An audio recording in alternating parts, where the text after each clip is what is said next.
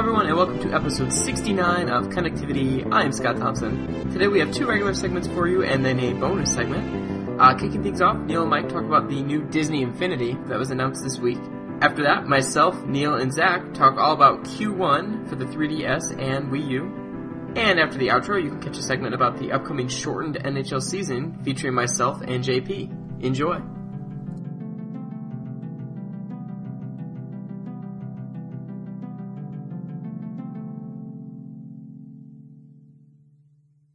Hey, and welcome to a segment here on Connectivity about Disney Infinity. Infinity and beyond. I'm your host, Neil Ronahan. I got to check out the game in California earlier this week in a whirlwind tour about, going across the country and then back within the span of a day and a half. Yeah, that's the same thing that happened to me when they sent me out there for Epic Mickey 2. I was there for, I think, 47 hours or something. I mean, being there was fun, and then, the flight back, waiting at the airport, I was just like, oh, shit. Yeah. That other voice you're hearing is Mike Sklens, and Indeed we're it is. the kind of two resident Disney people on staff, I think, especially now that Pedro's gone. Yeah. I mean, Mike was always a contender for the crown, and I was kind of in the background, but I would say, now that Pedro's gone, Pedro was definitely a bigger Disney nerd than me, but I guess I'm now the chief Disney nerd for Nintendo World Report. So how we're going to do this is Mike's going to pretty much just ask me questions about the game, and then we'll riff on that. If you want any kind of longer details or more formal, organized details, check out the big-ass preview that we posted today, which is Wednesday night. And then also I even had a little blog in which I compared Skylanders and Disney Infinity and made a conclusion about where I think I will be with Disney Infinity when it comes out, because I was in deep with Skylanders. I still am. Oh, you still are. Yeah. So the first thing I wanted to know is, just in case anyone hasn't read our exhaustive text coverage, just want to give me and everyone else a brief overview of what the fuck is Disney Infinity. All right. So, I mean, it's Disney's attempt at Skylanders. However, judging from how long it's been in development, I don't really think they're necessarily completely ripping off Skylanders, which is kind of reassuring that it wasn't just we can do that. It seems they had Toy Box mode from Toy Story 3, which I never played, but I've read enough about it now.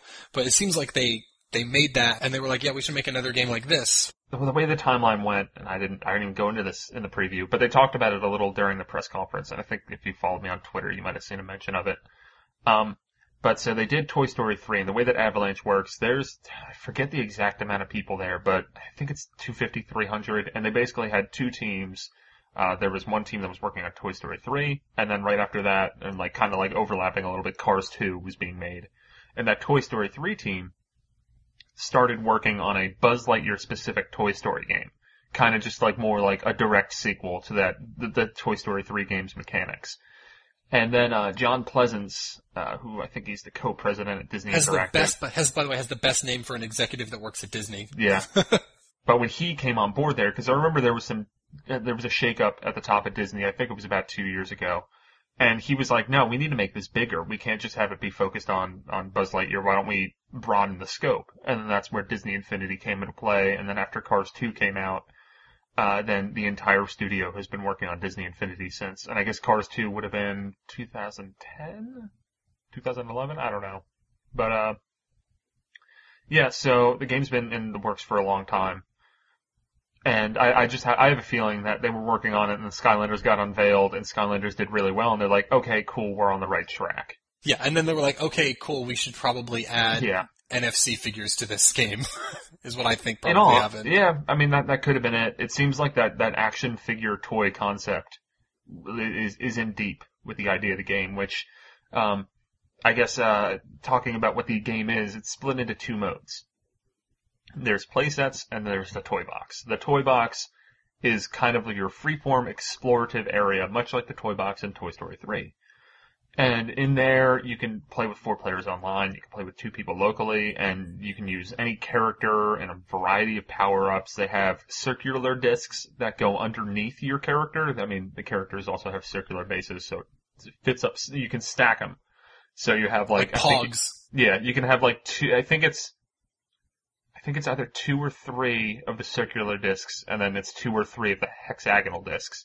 But the circular discs go in there and they're buffs for your character. So I think Frankenweenie, they said, was going to be a health boost. That's a clever idea with the buff discs. Yeah, and then the hexagonal discs, which so the way that the stand, or I don't know what the official term is. I kept on wanting to call it a portal because of Skylanders, but I try to not say that. Yeah, I think it's just like the stand or something.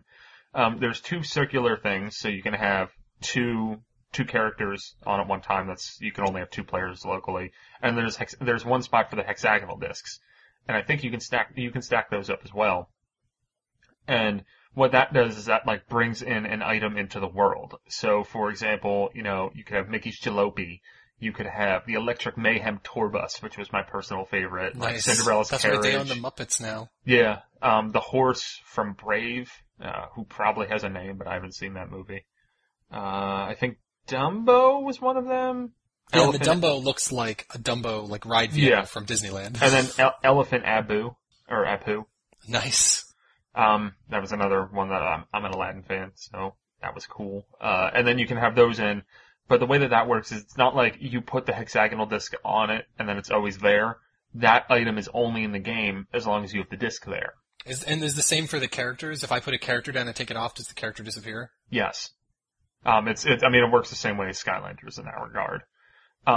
But it's kind of fun because when you're playing around in toy box mode, and it really is just kind of like, it's like collaborating on it's like playing Minecraft, collaborating on something like a Little Big Planet level, because you can actually, using all these logic, I forget what the name of it is. It's something involving logic in which you can kind of set switches to do different things, and you can also set up cameras.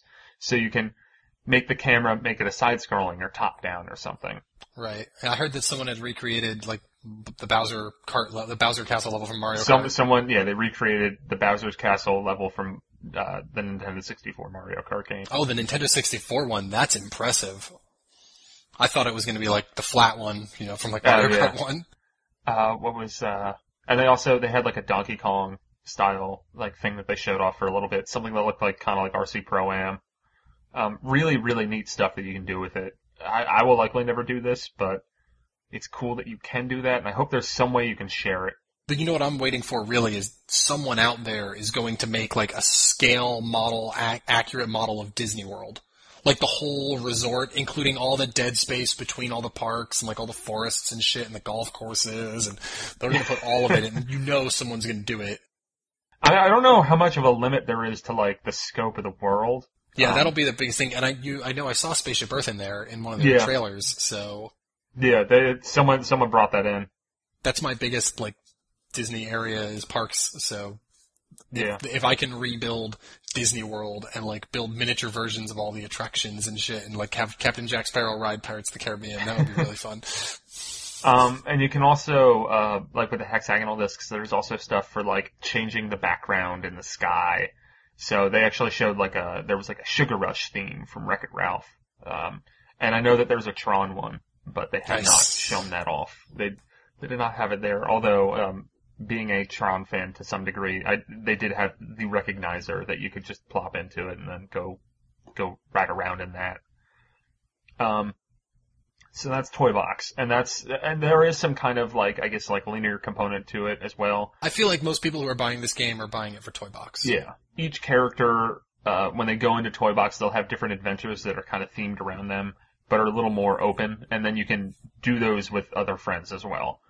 Right, but then there's also a linear, single player mode you call it? Yeah, so there's play sets. That's the other component of it. And at launch, there will be several play sets. They didn't give us an exact number, but the starter pack, which will retail for $74.99 on Wii U and Wii, and the 3DS version, to be blunt, it looks like it's going to be a bag of dicks. Yeah, so it's not going to work with the Portal or whatever they're Well, calling it will. It seems like it's going to work similar to how Skylanders works with it, where it's you hook up the 3DS to the Portal. For Skylanders, you used infrared because there's a little receiver on the 3DS, and you basically just put two characters onto the Portal and then save them to the game. So it just unlocks them. Well, no, it doesn't unlock them. And then what you would do if you wanted to switch characters, you would need to hook back up to the Portal. Okay. But that's developed by Altron, which is some Japanese company that I looked them up, and they've basically just done a lot of shitty Disney portable ports. And it's So, never it's not going to have like a full toy box mode or anything, probably. It doesn't look like it. They said it was a portable party experience, which I just heard that was like, all right, I'm gonna stop paying attention now. It's mini games. But going back to playsets, so the launch pack will come with 3 characters: Jack Sparrow, Mr. Incredible, and Sully. Sully from not Sully from Monsters Inc. Sully from Monsters University. And it'll also come in the hexagonal thing. There's also these things that will unlock playsets. And the way that this works is it's kind of, instead of just being a flat disc, it's like kind of like there's like a cube on top of it that, has it has like the Incredibles logo, the Pirates of the Caribbean, and Monsters University logo on it. And you put that on, and then you'll enter the playset mode. And you can only use the characters from that specific franchise in those modes. So for the Incredibles, they have the whole roster of the Incredibles and Syndrome that you can use in that mode. And then that one seems like So do you need individual figures for each of those? Yes. Oh God. And they level up and stuff. It's very Skylandersian. And the levels save back to the figurines? Yes. That's pretty neat. Yeah, I've never really gotten into Skylanders at all, so yeah, that's fun. Hearing you ask some questions on Twitter about it, I'm just like, dude, like, that's how it works. It works like Skylanders. Yeah. That doesn't help me. But, so, the Incredibles one seems like it's gonna be something more of like an action beat 'em up as, right. You are superheroes fighting enemies in the streets. And you have different people that give quests, like Edna Mode's gonna be in it and a few other characters that it's been a while since I've seen the Incredibles, so I did not recognize them. Frozone. Yeah, I think he's there, the Samuel L. Jackson character. And I think Mirage was another one. I don't know who that is.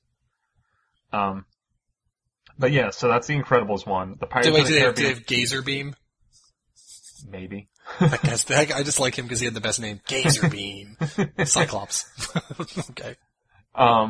And then there's the Pirates of the Caribbean one, where I think what they have confirmed there is Jack Sparrow, Barbossa, and Davy Jones. I saw. Yeah, Davy Jones. There might be a few other ones, but once again, with Pirates, like, I remember those 3 characters in Orlando Bloom and Keira Knightley, and that's about it that I remember from the Pirates series. So. Yeah. That one, that was the one that I didn't really get a chance to check out. They had a 4-player toy box thing set up that, for the most part, devs played and kind of showed you around and then would let you play a little bit of. And then they had 1 station for each of the 3 play sets. So the Pirates one, whenever I went over there, I watched a little bit of it. Now, did you get to play it on Wii or Wii U? Nope, they only had 360 playable. Lame. Yeah. I was curious as to how it used the gamepad. Yeah. Well, we'll get to that a little later. Well, good. I'm glad you know something about that then. Yeah, so Pirates of the Caribbean, it looks like it's going to be a little more emphasized, swordplay and kind of like sneaking around and breaking people out of jail and puzzle solving. There's even naval battles. Like, it honestly looks like it's going to be pretty rad. It's just that I've kind of been apathetic for the Pirates series at this point. Yeah, 4th movie kind of tanked it a bit. Well, this one only follows the first trilogy. Well, good. Yeah. And then there's Monsters University, which I think is probably the most interesting one. It's a prank war, yeah? Yeah, because that's what it is. It's basically like Animal House, but with monsters, which I guess is just what the movie is in general. I'm excited for it. And this, they were kind of mum on exact details. We know that Sully and Mike are going to be in it, and one of the rumors before it was officially announced was that Randall was going to be at the Steve Buscemi character. Oh, I think he's confirmed for the film. Okay. Well, I know he's in the film, but they were not talking about him being a character in the game, but I'm pretty sure he is. I can't imagine he wouldn't be. He's like the main villain. Yeah. And that one, basically, you're kind of going around this campus. It's almost like, to a degree, like Bully, but with monsters. Cause you're walking around, solving quests and stuff, and like it involves, like, there was one where like I had to like sneak to the roof of a building, and like, it's almost like Prince of Persia-esque as you're going up, and you have to use the scare abilities to unlock platforms and stuff. And there was another one where I unlocked a bike, and you can set up these pranks as well. Like, have a telephone booth that when people walk by it, like, they'll get hit by a punching glove and then fly through the air. So I was watching as one of the devs was setting up this, like, Rube Goldberg contraption of, like, basically just, like, people would, like, cause they have a bunch of, like, monsters milling about the area, and they would walk into one thing, like, get punted in the air, then get slapped, and then, like, hit a wall. And it was really, really funny. That's pretty cool. I'm definitely excited. I'm not so much excited about the single player mode. I feel like many Disney games, it'll probably be too easy. Yeah. Because they have to design them for kids. But the Toy Box mode I'm actually very interested in, especially since it has this online, like, Minecraft component to it, which I've never gotten into Minecraft, but it seems like in this environment it's something I could actually really enjoy. Which is kind of funny, because my kind of takeaway from it is that, while Toy Box is really cool, I just don't know if I'll really play it that much. Like, it'll be the kind of thing I'm like, oh, this is cool, but I'm not a big online gamer. I guess maybe if you got it, you might wrangle it in. Or might wrangle me in, because I'm definitely interested in the game, but what kind of interests me more is the scalability of having all these kind of unique adventures around Disney properties. Yeah. Because it seems like they're pretty hardcore about doing these things every so often and, like, having them for new movies. I know. Yeah, I'm really most excited of them dipping into the archive. Yeah. I mean, it seems like they're going to have a few other playsets available at launch. I would assume there's a Toy Story one. There might even be a Nightmare Before Christmas one. They've shown Jack Skellington in promotional art, so there'll be Nightmare Before Christmas. Yep. I want to see something really nerdy like Carousel of Progress. Yeah, or something. I would at least like that to show up in the discs. Which the way that the discs work is that you will get them. I think a few might come with a starter pack. They didn't say exactly what. It might just be a pack of them, because they have these packs for $5 that are, it's like and they're collectible blind cards. boxed, right? Yeah. Like you don't know what you're getting for the bonus discs, not the figures. You always know what you're getting. Yep. Yeah, and some of the other characters that have been rumored that with the rumors pretty much being right on the money as far as what this game is. The other characters that were kind of mentioned in this were Woody from Toy Story, which, Jack Skellington, Agent P, and Phineas and Ferb and stuff, so there will probably be a playset for that, I imagine, at launch. Rapunzel from Tangled, Anna and Ice Queen from I think it's coming out later this year, Frozen, which is a new animated they'll do it for movie. every new movie, especially for the next year or two. Some Cars characters, Sorcerer Mickey. And there's also rumors of a Lone Ranger playset, which makes perfect sense considering that will be coming out around the same time. And they already, Johnny Depp they're clearly not going just animation because they're throwing in Pirates of the Caribbean. The thing I would most like to see that we probably won't get is, since they're both extinct characters, but Figment and Dreamfinder from Epcot would be the coolest damn double set. It would be one of those things that probably only sell in the parks or something and make it hard to get. I would buy like 20 of them. Well, I mean, that's really the way to go with it is make it so it's sold in the parks, because then you kind of, I mean, it's like, it'll be like that vinyl figure market. It really will be. I'm addicted to those. I have like 30 or 40 of those figures in my office. So, and they sell them for $13 a piece, and it wouldn't be that, they'd probably throw an extra $2 on for a blind box set of ones that are compatible with Infinity, and they would just basically work with the portal thingy. And I wouldn't be surprised if they did that at all, especially since we know they're selling blind boxed things for this game. It makes perfect, and the figurines are about the same size. And the figurines are the exact same price, actually. They're $13 standalone. And then it's $30 for a 3-pack, and the play sets, which I think will be like, it'll probably be like, the playset and a character for $35. I think they said in the press release it's 2 characters and then the playset, like the playset unlock thing. Yeah. But yeah, I mean, I'm kind of excited for the potential of it, and I touched on this in my preview of, Disney owns Marvel and Star Wars, and this isn't going to happen overnight, but let's put it this way, we're about 2 years from the sequel to Avengers and another Star Wars movie. I'm giddy with the idea that, like, they're gonna have a pretty solid Avengers, or at least they could. It's not confirmed, but it makes too much sense. But they could have this very solid, Avengers game coming out alongside the movie and something alongside Star Wars. And I think that the way this kind of streamlines and standardizes licensed games for Disney is I think that's the coolest part about it, because it makes it so that there's almost like this barrier of quality that that the mechanics are going to be sound, because I mean Avalanche, they've been making licensed Disney games for a while, and all of the ones that they've made in recent memory have been pretty damn good. I mean, right, so they're stable studio now. Yeah, I'm not going to go and play Toy Story 3 or Cars 2 because I like Toy Story. I don't really want to play a game for it, and I don't really like the Cars series, but if they have a Disney Infinity set where they have Tron, like, I'm gonna buy that. Yeah. So the other thing I want to know before we wrap up is I want to know if they've announced anything on how this game is going to use Gamepad for Wii U. We know it won't the figures won't work with it because they have to stay on the thing, and there'd be no way for it to stay on the thing if you're using the thing in the controller. So. But what have they said? It's a little, like, I think what they basically said that it was like the second level of development is when they started Wii U, developing the Wii U version. And the way the studio is even set up is that they kind of have like a tech team, and once they started the Wii U version, they had like a tech team that was working specifically on making sure everything worked fine on the Wii U. So there will still be like a year and a half of development, at least, just on the, like, with the Wii U version being a part of everything. Right, after they built the core engine. Yeah, and then they have individual teams working on each playset, which is also really cool. And then for the Wii U, they don't really have any confirmation on any Wii U exclusive features. They would like to get them all in, but because of the crunch with the game coming out in June and everything, it might not be there. I know, talking to them, they want to get off-TV play in there. They want to have some cool gamepad touchscreen features, but they don't know if they're going to be able to do that. And I think creating stuff using the gamepad's a fucking no-brainer. I'm sure they'll get down the basics of, like, if they're going to have a level editor, it'll use the gamepad to some degree, even if it's just for item selection or something, you know? Yeah. Yeah, I mean, but that would be really useful.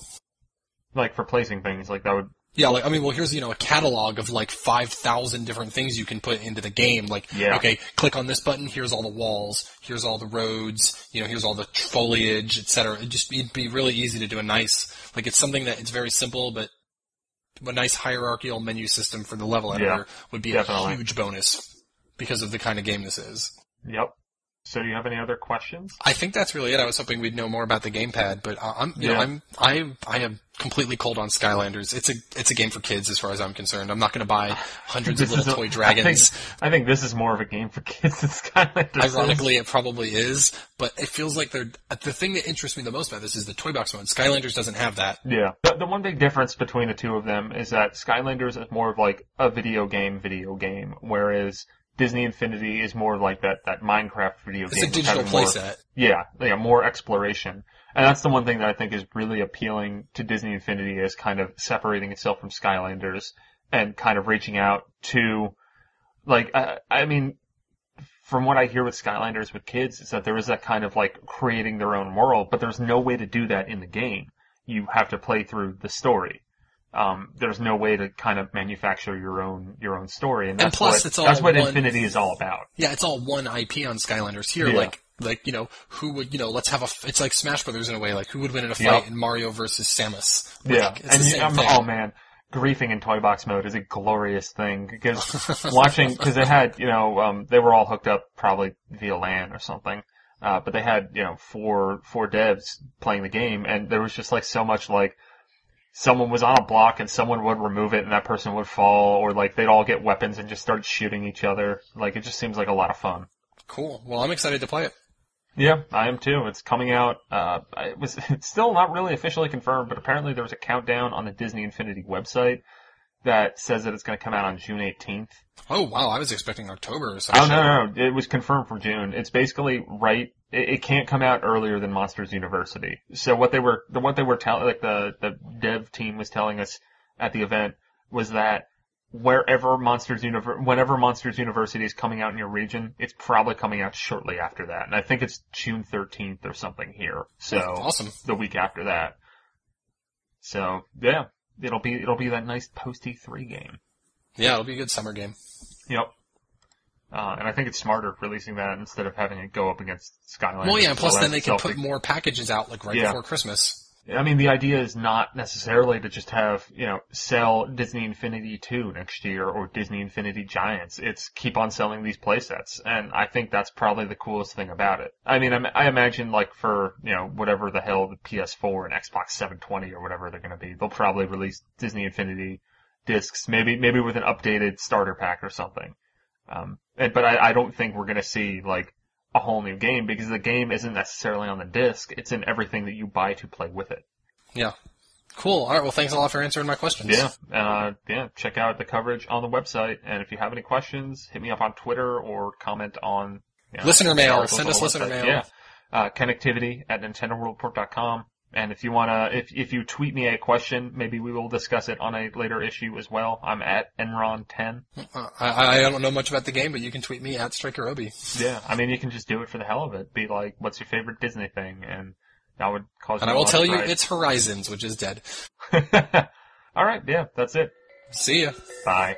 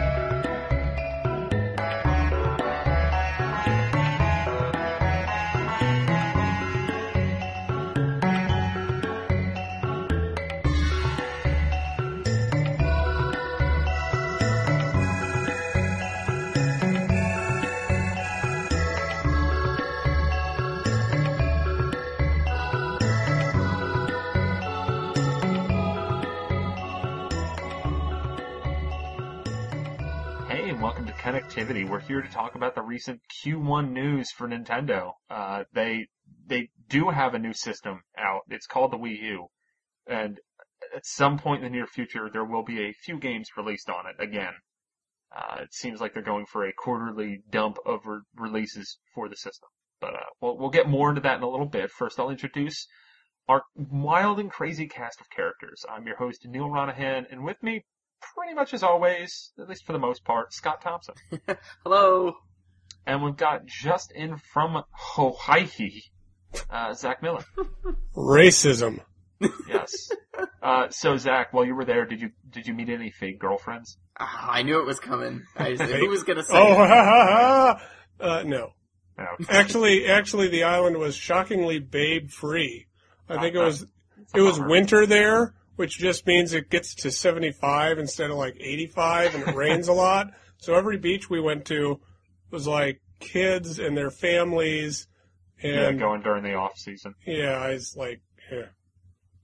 All right, so before we dive into the Q1 nonsense, I need to talk to you guys about a game I've been playing. It's on the 3DS eShop for $29.99, and it is called Riding Stables 3D. Oh, nice. What this game is, and as far as I can tell, not many people are playing it because there's only been 8 reviews on the eShop. It's a shockingly good Nintendogs clone with horses, and I actually like it better than Nintendogs, and I just have to share the ridiculousness of this game because I picked up the review for when I was going to LA last week because I was like, oh, it'll be fun to play something on the plane. And it's fucking a $30 eShop only game about horses, and 2, it's actually kind of good, and I don't know how to feel about this. Neil, yeah. this is shocking to me. If the term for someone who likes My Little Pony as a man is brony, I'm gonna assume when it's horses, it's just a horny. So you are a horny. And I mean, this is they're not, very well, like, there's upsetting. even a plot in which, like, I guess, like, some Can't be. old... Don't tell me like an oil tycoon wants to buy like the plot of land Sort to of. turn it into a mall. What it is that, like, you're apparently the child of some person who used to work at this horse farm or something, and then there is this, like, old horse farm owner nearby, because I guess there's just, like, this cavalcade of horse farms in this area. Like, Is he passed Robert away. Redford involved in any of these horse farms? I think so. He might be the villain. I don't Now, know. Nice. did your parents die, and are there spirits in the horses that you're No, training? I don't think so. But that would be good for a sequel. Like, Riding Stables 2, Ride Harder. I don't know. So then what happens is, like, this old dude dies, and then he leaves his horse farm up for a competition. Between your horse, which is like, you know, going out of business, going for broke and stuff, and like they're trying to scrap by with their reject horses that they really love, against, like, you know, this oil tycoon guy, who's apparently like related to the guy who died, but it was in the dude's will that there had to be this competition. So this is basically Seabiscuit. Sort of. But the best part about it with, like, the villain, I forget what his name is, it's like John Moss or something like that. Like, no one else has a last name except for this guy. But they have, I mean, the game actually, like, makes use of, like, honestly every feature on the 3DS. There's a Street Pass mode that I'll probably never use, in which like your horses compete via Street Pass. So that's a decent implementation of it, despite the fact that if I ever get a Street Pass for that, I will probably shit myself and die.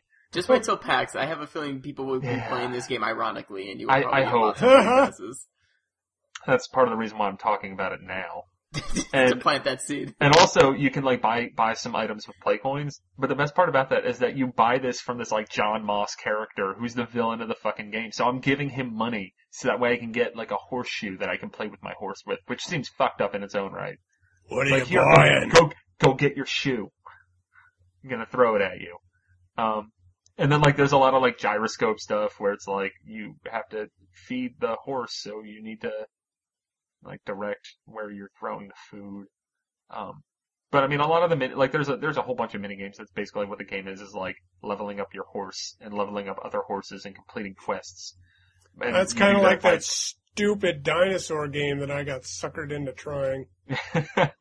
But the mini games aren't that bad because they're kind of like quick and not like they do get difficult, but they're still. It's like I think the longest one's like 30 or 40 seconds. So. When did this come out? I think like last month. I don't even know. I just like Patrick sent out a whole email being like, "We have codes for 15 games," and I'm like, "I guess I'll take some." Do you need to revise your top 5 games of 2012 in it? I mean, this probably bumps back Kid Icarus, I would think. Yeah, I think it might like come in right after Xenoblade, and right before Scribblenauts Unlimited. I think. I don't know. You know, speaking of top games of 2012, I like how. I was in Hawaii checking my email, got the list of top 10 games or whatever it was, and I was like, oh, not a single one of mine got on that list. That's cool. How did Nintendo Land get on that list? Because, like, everyone put it on their list except for you. Oh my god.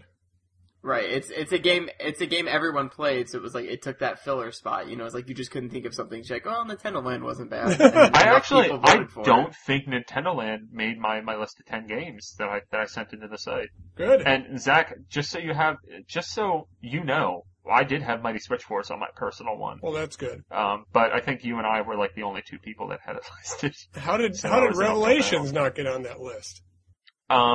Revelations was probably like 11 or 12. Oh, you're all morons. It went down to the wire with that one, but it was just, I mean, well, I think it might have been 12 or 13 because we had the 3-way tie. Oh yeah. That we had to take to another vote for some inside poop. Know that Leighton and the Miracle Mask was our 11th game, and it got knocked out by the last story in Little Inferno. Oh my god. Yeah. There's a lot of grassroots support for Little Inferno, man. I think that was like my number 3 game or something. I love it might have been number 5. I don't know. I fucking love that game. But anyway, let's talk about the future now. I don't want to talk about the future. It's worse. Yeah, well, as I say, you're lucky, Zach. There's not much to talk about. Yeah, we won't be here for too long. Let's start off with the happy stuff. 3DS, truthfully, doesn't really look too bad. We got coming out on February 4th. We got Fire Emblem Awakening, which Scott's reviewing and has in his possession right now, but he hasn't gotten very far. I think I've actually played more of the game through the demo. You technically have, yeah. This is like, I started school this week, so this is like the worst possible week. But I finished all my homework today, so like tomorrow, Saturday, Sunday, and Monday's Martin Luther King Day, so I don't have school. It's like going to be Fire Emblem nonstop. So yeah, I went from being like, I don't know, to being completely fucking on board. That demo was pretty sweet, and that game looks awesome. Yeah, no, I'm totally excited. I mean, even the first 10 minutes, I was just like, yes, this is perfect. It looks beautiful, and I really like, I mean, it just seems very streamlined. Like, there's less of a barrier for entry than in past games. I downloaded that Star Stacker instead. Oh, I got that too. I haven't played it yet because I wanted to play the Fire Emblem demo. It's fun. Before we recorded. Yeah. I'm excited to play it. Going down that Nintendo train, on February 10th, we have Brain Age Concentration Training. Okay. Which I'll get. Well, yeah. I hope it's not more than. I mean, if it's $20, I will totally get it. If it's more than that, then it'll be a question. I wouldn't even pay $20 for it. Do you guys still care about Brain Age games? I don't care. If it was free on the system, I might look at it once. I like Brain Age games generally. If $20 is kind of like the limit. Yeah. No, like if it might be $30. I'm not sure. I feel like I should look this up. We'll come back to that. I'll confirm it Well, I mean, what do you like about the original Brain Age? I mean, there was the Sudoku puzzles, right? Yeah, dude, fucking Sudoku rules. There was a Dr. Mario relaxing mode too in the sequel. Yeah, I guess so. I mean, I just enjoy it as kind of like I've talked about this before, that I usually have a game on my 3DS that's, for lack of a better term, my toilet game. It used to be Picross 3D, then it was Mario's Picross, then it was the Brain Age Sudoku thing. It was free on Club Nintendo. And then Crosswords Plus has been that latest game. And that's where I'd play Brain Age, likely, on the toilet. My problem is I don't like Sudoku. Yeah, I like Sudoku. I enjoy it from time to time. Although playing all that in that Brain Age Express game kind of killed my interest in Sudoku for a while. Yeah. I prefer Picross. Yeah, maybe. Well, I don't think it's in concentration training. By You the probably way, would've heard about that. I have now beaten every Picross puzzle that's available in Picross 3D. Welcome to 2 years ago. You know what? Welcome to your face 2 years ago. You want to know something so ridiculous with that? Is that not only did I beat every Picross 3D puzzle, but Lauren did, and this happened within 4 months of the game coming out. And then when the downloadable stuff. That's came what I'm out, talking about. The we beat downloadable those stuff too. But the stuff that's on the cartridge initially, both Lauren and I beat that within 2 months of the game coming out. I don't know what happened and why we just became fucking savants at that game. And then she proceeded to play it for the next year and a half. And she would just play random puzzles and try to improve her time. Oh, cool. It was crazy. It's great. So yeah, we'll continue with the Nintendo releases for this, this quarter. After that, the next 3DS release is Luigi's Mansion Dark Moon and Pokemon Mystery Dungeon Gates to Infinity, both on March 24th. That seems like a good move. What that says to me is that there will be, I don't think it'll be a hardware redesign, but there will be some special 3DS XL coming out on March 24th. Because the last time they did something where they're like, oh, guess what? 2 Nintendo games are coming out on the same day. It was when the DSi was released. Oh. Because I think it was WarioWare DIY, and it might have been America's Test Kitchen or something, but still, it was 2 games coming out on the same day. So we got a 3DS Pocket. Maybe. I don't know. I don't think it'll be a complete hardware redesign. It would be too soon after that. But I think we'll get new colors of the XL or something like that. But I'm super stoked for Dark Moon. What do you guys think about that? I mean, we'll talk about Dark Moon in a second, but the Fire Emblem 3DS. I don't care at all. I mean, it's an old 3DS. Who the fuck cares? That's what I thought. Why? That's so weird. I don't think we'll ever be able to find out how well it sold, but I'd be real curious because I don't think it's gonna sell well. Yeah, I don't get that unless they just had hardware laying around, a surplus, and thought, well, just slap a Fire Emblem thing on it and ship it off, and make it a collector's item and maybe sell some that way. I mean, that's all I can think. I don't know why you would create a special piece of shit, Yeah. Oh, dude, bullshit. Brain Age concentration training is $35. Oh my god. Yo, fuck that. Fuck that so hard. So what? We should probably take bets on whether or not Neil will still purchase. I'll probably still buy it. Yeah, I'm gonna take the yeah. He will. He'll get the review copy. No, that's going to Tyler. Oh. Tyler's all about them Brain Age. So does anyone give a crap about Pokemon Mystery Dungeon Gates to Infinity? Nope. Okay, moving on. Read Alex Kalafi's preview if you do give a crap about it. I couldn't care less. He cares a little bit. And he likes Pokemon a lot, so he only cares a little bit. Yeah, I mean, it's still Mystery Dungeon games, especially those Pokemon Mystery Dungeon games, they're real rough. That was one of my first reviews for the site, was that Pokemon Mystery Dungeon game that James and I both reviewed, in which it was kind of I just remember being kind of positive on it when I first played it, and then there was a slow descent to just this is an abomination and a crime against humanity. I hate this, I'm gonna quit NWR. And fortunately I didn't. And now we're here. So the last game, this isn't even a Q1 game, but Nintendo did acknowledge the existence of the Lego City Undercover 3DS game, which is subtitled The Chase Begins, because it details Chase, what the hell's his name? Chase McCain, the rookie cop as a rookie cop. And it's on the 3DS. It's a prequel to the Wii U game coming out a month after the Wii U game. That's literally all we know about it. Yippee-ki-yay, motherfucker. Yeah. Oh, that's a good move. So looking at the other 3DS releases, we also got Etrian Odyssey 4 coming out on February 26th. I think I'm actually going to play this game. I've always been curious about the Etrian Odyssey series, especially as it's kind of evolved into being a little more user friendly. Like there's a casual mode here, which is just basically like it'll bone you in the butt a little less harder. Okay. Because in the original, it's pretty much like, you die, you start all the way at the beginning. Whereas this one, like, you can save. And then you go back to a save point instead of starting all over. Right, because it's a roguelike, so the idea Yeah. is you get as far as you can, you die, and then you basically start over, yeah. That sounds wonderful. Yeah, I mean, I'm kind of curious. I'm not 100% committed to it, but I'm interested. And then there's Shin Megami Tensei Devil Summoner Soul Hackers. There's 2 colons in that for anyone keeping score at home. Only one in Etrian Odyssey 4, and that subtitle is Legends of the Titan. Yeah.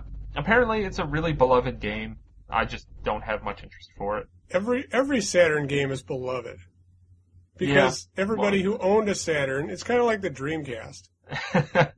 Except it lasted even shorter.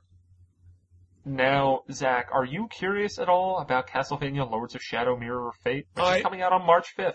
I am. The E3 game did show promise. It was rough around the edges, and I don't like the idea of exploring the same castle with 3 different characters instead of having a real Metroidvania castle. Yeah. But, it'll be good to have a 2.5D Castlevania game on a portable system. I went from the 3DS demo at E3. I was kind of super turned off because it seems really, really combat heavy, and I don't really like that in my Metroidvania games, which is why I don't like the Spider-Man games that John man, those are terrible. I get the idea of it, and it was kind of nice, but it was just so combat heavy, and that's what Mirror of Fate seems like it's going to be to me. But sure enough, when they announced the release date, I watched the trailer and was just kind of like, I don't know, man. This might actually be fun, but I don't know. I mean, I'm just hankering for some 2D Castlevania. I'll be interested to compare it to other, the other games, and to the Lords of Shadow game that I have not yet beat. Yeah, I mean, this will be a game that I'll definitely wait for reviews before I make a purchase decision. But there's going to be a demo, I think. Hopefully, it's not the same E3 demo. Hopefully, it's for their sake. And that's pretty much it for retail 3DS games. Well, there's Monster Hunter 3 Ultimate, which I guess we'll talk about that more when we get to the Wii U. I'm more excited about that for the possibility of the CirclePad Pro XL. Yeah. And that's March 19th. That's when that's coming out. It's the kind of thing where, like, I'm gonna have to pick, like, am I gonna play this on Wii U or am I gonna play it on 3DS? I think I'm gonna play this game. I really dug what I played of Monster Hunter 3 on the Wii. But that was just one of those games that I got really into it for like 2 weeks. And then I had finals at college. And then that killed all of my momentum for the game because I tried to pick it back up, but it's a really dense game, especially when you're first learning it. And I put a lot of time into it and then, was writing papers and taking exams and stuff. And then came out of that and was like, nope, I can't go back to this. Maybe there'll be transferring. Maybe. Well, I think there is. I think you can transfer the save data between the two. I know you can play. Yeah, I'm pretty sure you can. That is shockingly forward-thinking. You can play online with the or like play together with the 3DS game and the Wii U game, in the same room and stuff. I mean, that's pretty cool. I'm still on the fence as to which version I'll get, but I'll probably pick that up. I won't get either one. But there are too many games coming out in like a week period in March. Because right after that you have Luigi's Mansion Dark Moon. You also have, like Need for Speed, there's some, and Lego City is the day before that game, too. And that's pretty much it for the 3DS retail-wise. There's some cool stuff coming download-wise on that, like Ghost Recon Shadow Wars next week is going to be an eShop download, which was a pretty well-received Fire Emblem-esque 3DS launch game. But it's going to be full price. Well, the price is TBD, so... I mean, I think if Ubisoft is smart, they make it like $20 or even less. Because Bit Trip Saga was $15, and that made a lot of sense. Nano Assault EX will finally come out in Q1. Renegade Kids has ATV Wild Ride 3D, which is coming out in Q1. Tokyo Crash Mobs came out today. And then we got Ika-chan and Guxt from Nicholas, that's coming out Q1. Resident Evil: The Mercenaries 3D is going to be a download game too. If that's like $15-20, I might consider that because I really enjoyed that game and I'd love to have that on the system. Yeah, I mean, I reviewed it very, very highly. People call me crazy, but like, dude, Mercenaries is fucking awesome. Yeah, I agree. All right, so now we're gonna get to the Wii U. Yeah. Well, first, okay, we'll say the Wii. Pandora's Tower is coming out in the spring. Cool. That's crazy. All right, I did not expect that, but moving on. So the Wii here for Q1, here's the entire list of games that are slated to come out. We'll do it in order. The next relevant game is February. Okay, well, we'll even include the eShop for those who care. The Cave is coming out on January 22nd. Is anybody interested in that? I don't think I'll get it. I'm not a big adventure game guy. I don't care. It seems cool though.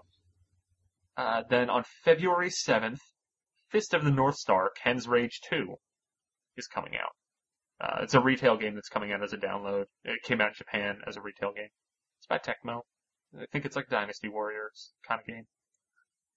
Then a few weeks later, Rayman Legends comes out on February 26th, which, I'm super fucking excited for that game, I right? can deal with that. Yeah. Yeah, I'm Although really, really excited. Isn't the single player like not what you'd expect? Isn't it you're controlling the little lightning bug dude? I think it's like you go between both. Like, I don't know. They've still kind of been unclear about that. But Yeah. Well, can't you play the demo single player?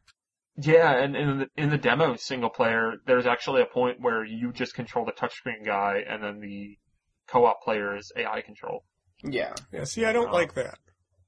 I don't mind it. I want more Rayman Origins type gameplay in my single player. I feel like there is a potential for this game to be a letdown, but I'm hoping that it won't.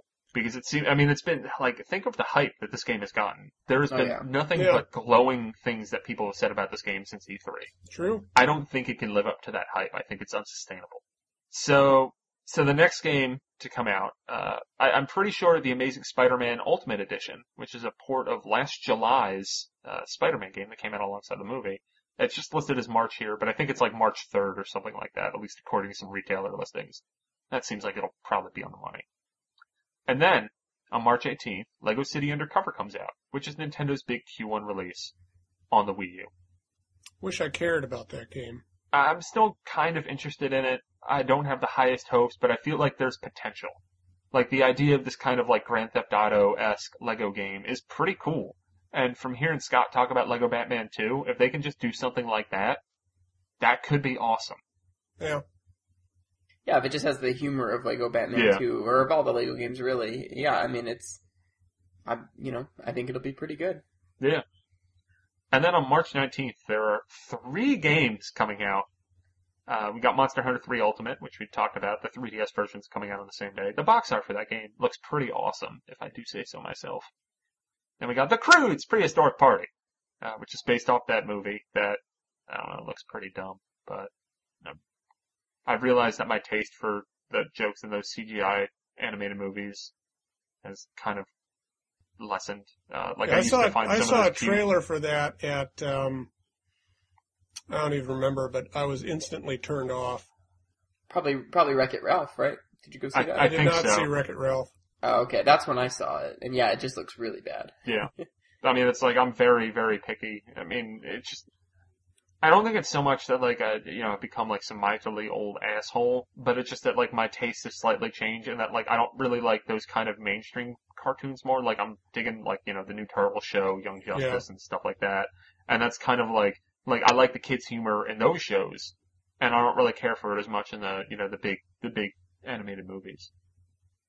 That'll probably change if I have a child, because my brother keeps on telling me about how, oh, Despicable Me is the funniest shit ever, and I'm like, you are 30. He's like, but I have a 4-year-old kid, and I'm like, okay, point taken. Yeah, and then Need for Speed Most Wanted is coming out on March 19th, which is going to have some cool gamepad-specific modes, off TV play, and also it has stuff where like one person will be able to like use the touchscreen and have a view of the whole map of the race, and that's stuff where you're trying to avoid the cops. So like that person will be like, "Oh, watch out! There's a cop coming up on your left," as the person plays it on the screen. That seems pretty interesting. Then somebody else can use the Wii wheel to steer or whatever. I hope you can just use the fucking Pro Controller. If not, But I should be checking this game out, or at least someone from this site will. Or I think it's February 13th. There's an EA event in New York City. We just got an invite for it. So that's the only Wii U game that EA has. Considering that's one of 10 Wii U games coming out in this quarter, I guess that's important. We also have some things that are just listed as Q1. Some eShop games like Runner 2, Puddle, which is already out in Europe, by the way. Tokitori 2 and Zen Pinball 2. Both of those two were supposed to come out in December. So that blows. But Tokitori 2 looks really awesome, and they keep on adding more stuff, which I think is part of the reason why it didn't come out in December. And then the last Q1 game is Aliens Colonial Marines, which right before we started recording, I went on a huge rant because I can't fathom why this game isn't coming out alongside the other releases. You know, it's coming out on 360, PS3, and PC on February 13th or something around there. Maybe February 12th. I forget exactly. Something like that. And I don't know why it's not coming out on Wii U. We know that, Gearbox and likely the developer on the game, WH Studios, they've had dev kits since E3 2011. So that, going on at probably 2 years. I don't know why this game isn't coming out alongside the other versions, and it's kind of, stupid. What's funnier to me is that the game itself has been in development more or less since 2006. Yeah. It's just mind-blowing that it hasn't come out yet. Yep. And I don't know. There is a reasonable explanation for that. I think when it was announced, the game had not started development yet. Oh, it was okay. just that, Gearbox and Sega and I guess whoever owns the Aliens. Was it Universal? I think don't it's know. Fox. Oh, yeah, it is Fox. But they basically agreed on a partnership to make a game. Oh. And, Gearbox was, I think, working on Borderlands or something at the time. So, they didn't really have the team ready for it. I don't think it's been as delayed as it appears. Okay. I think it might have been slightly delayed because I think it might have been supposed to come out in Q4 last year. Well, what really worries me about it is that they are very reluctant, or maybe reluctance is the wrong word. They just have not shown off any single player. I mean, it's just like the new God of War game that's coming out. They refuse to show off any single player content. It's weird. Did you play the beta at all? Or you don't have Plus, do you? I don't have Plus. I know. Well, I was going to check out the beta, and then, I downloaded the beta, and then I went to play the beta, and it's like, oh, you need to download an update, and I was like, fuck you, and then I turned off my PS3. Then I went and played a game that, actually started when I wanted to play it. It's like, I'm not playing God of War for multiplayer. Any person who owns a PS3 and complains about that Wii U initial update, shut up. Yeah, the PS3 updates every time you turn it on. You can still complain about it, but if you're like, Nintendo done fucked up, look at Sony. They fucked up for 5 years. There have been so many times where I've gone to play a PlayStation 3 game, and then it has to download an update and install it, and by that time, I'm like, alright, well, my time to play that game is already kind of gone, because I had to wait a half an hour. I guess I'll play Wii U while this downloads. I've literally, turned on, when I was in college and I just got the PS3, there have been times where I just would leave the PS3 on, switch the input, and play 360 or Wii. There have been many, many times where I've done that, and that just it's so depressing. My favorite PS3 update was when I hadn't played Little Big Planet in 3 months. Popped that sucker in. It downloaded 8 updates. Wow. It took an hour. Oh, it bothers me so much because I want to play games on my PS3, and it's with PlayStation Plus games, it's I just fucking downloaded you. Why are you installing an update? I'm scared to play BioShock 2 because I'm afraid I'm gonna wait 4 days before I can play it. And you can't do anything else while shit's updating. Yeah. Although, Zach, I am probably gonna take another crack at Darksiders because it's, sweet! It just got added to the Instant Game Collection. Oh, really? Yeah. Well, stick with it. I mean, it's the dungeons are incredibly It'll be fun. my third attempt at playing that game. That's funny. First time I got an hour into it, and then the second time I got 4 hours into it.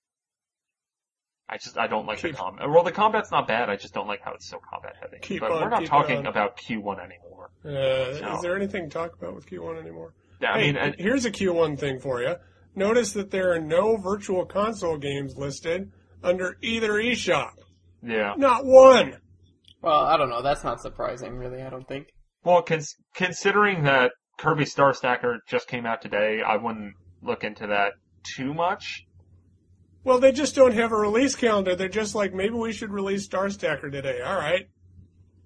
I mean, I think it's more worrisome because in the past they've usually included Virtual Console games in these lists. I would not worry about the 3DS Virtual Console being completely dry. Like, I mean, if you notice over the past couple months, it's actually gotten some good stuff. Unfortunately, most of them are NES games that I've played to death already. I'm excited that Star Stacker came out. I wasn't super pumped for Lost Levels and Mega Man, considering that I have played both games a lot. I'll be excited for Mega Man 2. Yeah, I'll get Mega Man 2 because that game's comfort food for me. Oh yeah. I'll play that. 2 and 3. Yeah. 2 and 3 are good. Yeah, I think And 4 is good. Yeah, I guess. I mean, all the other ones after that are fine, but 2 and 3 is yeah. I mean, that's tops right there. I think 2 is just they nailed the formula, and 3 is kind of improving on that formula. But for me, it's 2 is kind of the game that got me into it. Oh yeah. I played 9, and then I went back to 2, and then I was like, oh, okay, this is the good shit. I mean, 9's really good too, but 9 is hard as fuck. Yeah, but I mean, I wouldn't worry so much about the Virtual Console stuff on 3DS. I would worry about it on Wii U, and I just, they have to say something about it. They keep on being like, no, seriously, guys, it's gonna come to Wii U. But with this big lull in releases, what the fuck are you doing? We'll probably get a Nintendo Direct, and they'll just announce that it's coming, and then, within a week, it'll be available with an update, and there'll be some, bunch of new games and stuff. That's why nothing's listed. I mean, I think they're just gonna wait, and they're gonna blow it out. Yeah. I don't know how soon that will be. Hopefully soon. Hopefully they don't they'll have a Wii U Summer of Arcade. Well, they did do the Virtual Console Arcade, the Virtual Console Summer, 8-bit Summer. That's what it was. That's what I mean. Yeah. 3DS, yeah. But there's the other big news that we haven't talked about is the delays. Oh yeah, that's right. So 4 games that were listed as a launch window. The launch window ends March 31st, 2013, according to Nintendo. Game & Wario, The Wonderful 101, Pikmin 3, and Wii Fit U will arrive in the first half of this year. Which really means the second 3 months of this year. However, I mean, it's the kind of thing where if we heard that Lego City was coming out, let's say mid-February, then there's a pretty good possibility that one of these games would probably come out at the end of March. But you got Lego City coming out on March 18th. You're not going to have Game & Wario come out on March 25th.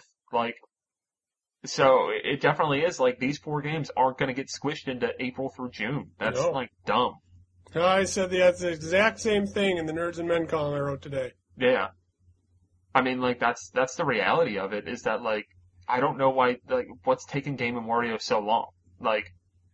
What the fuck? I know. What is and that game? Okay, I can get Wonderful 101, that didn't really, to me, from what we've seen of that game, that was a game that I kept on thinking, I'm like, they're really gonna make Q1? I don't think that's happening. No. Pikmin 3, it seems like they're just keep on polishing and refining that. And, I mean, that's the kind of game that I'm complaining about it being delayed, but I know whenever it comes out, it'll probably be better for having been pushed back. One would hope.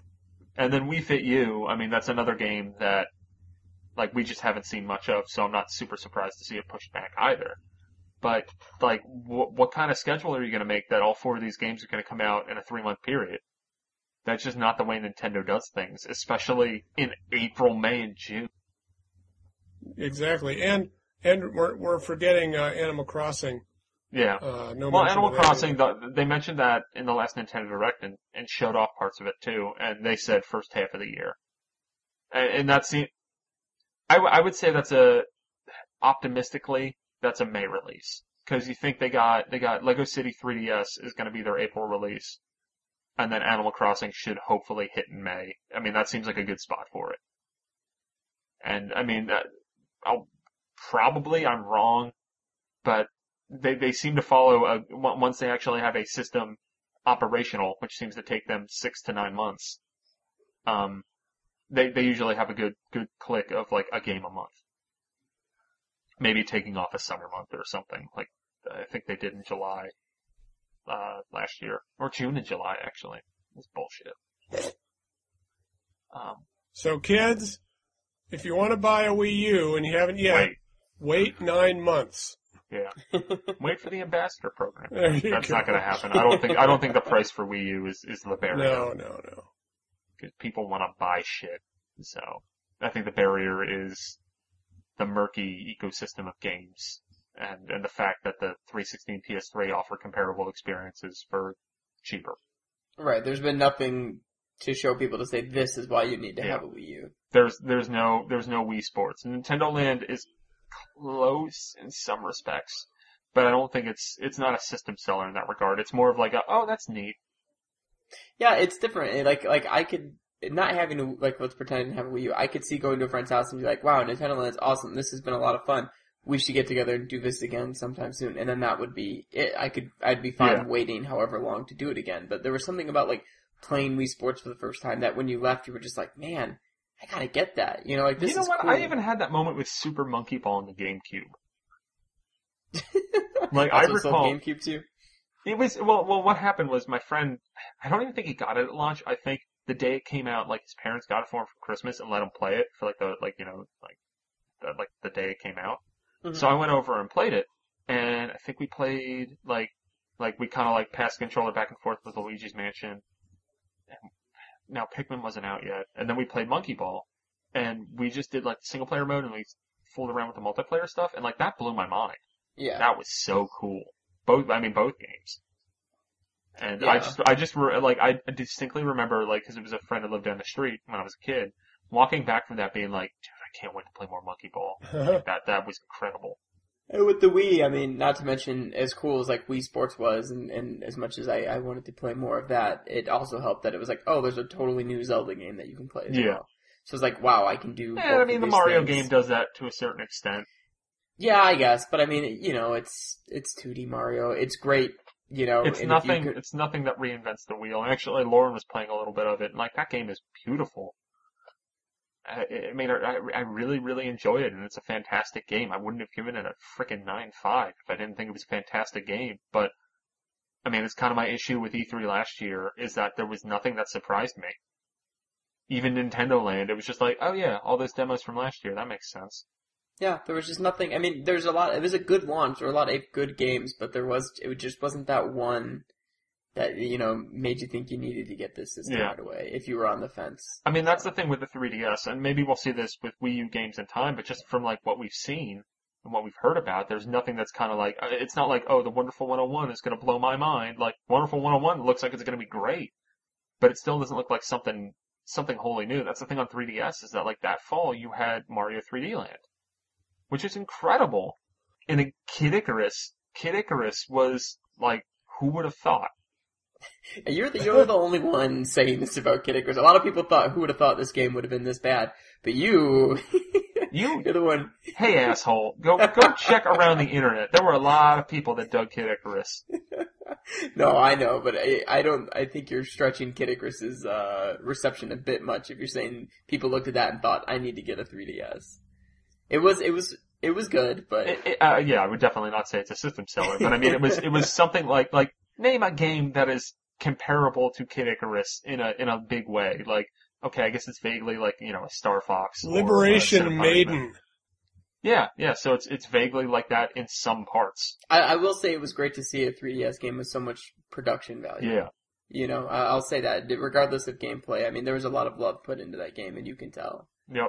And the Wii U needs games, like Mario 3D Land, like Mario Kart, and like Kid Icarus, where it's, that game that is just, mind-blowing, really, really good, like Mario 3D Land, that really, really solid game in a series that you expect to see more of, like Mario Kart, which I guess you kind of get that with, New Super Mario Bros. U and stuff. And then that kind of, off-kilter thing that, hits real well with some people, and I guess misses with others. Yeah. But you're right. Even the second, salvo of games isn't going to do this. I don't think Pikmin is a I'm looking forward to it, but yeah, same I here. wouldn't buy the fucking system for Pikmin. Yeah.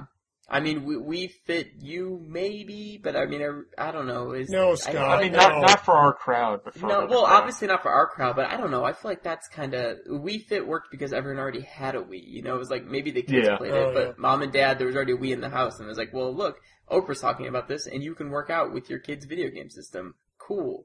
But like, are you really going to invest over $400 to get Wii Fit U and a Wii U as just someone who's looking to work out? I mean, you could get like 10 years worth of a gym membership for that amount. It's just, I don't know. I don't think that game's going to do anywhere near as well as the originals did, but we'll see.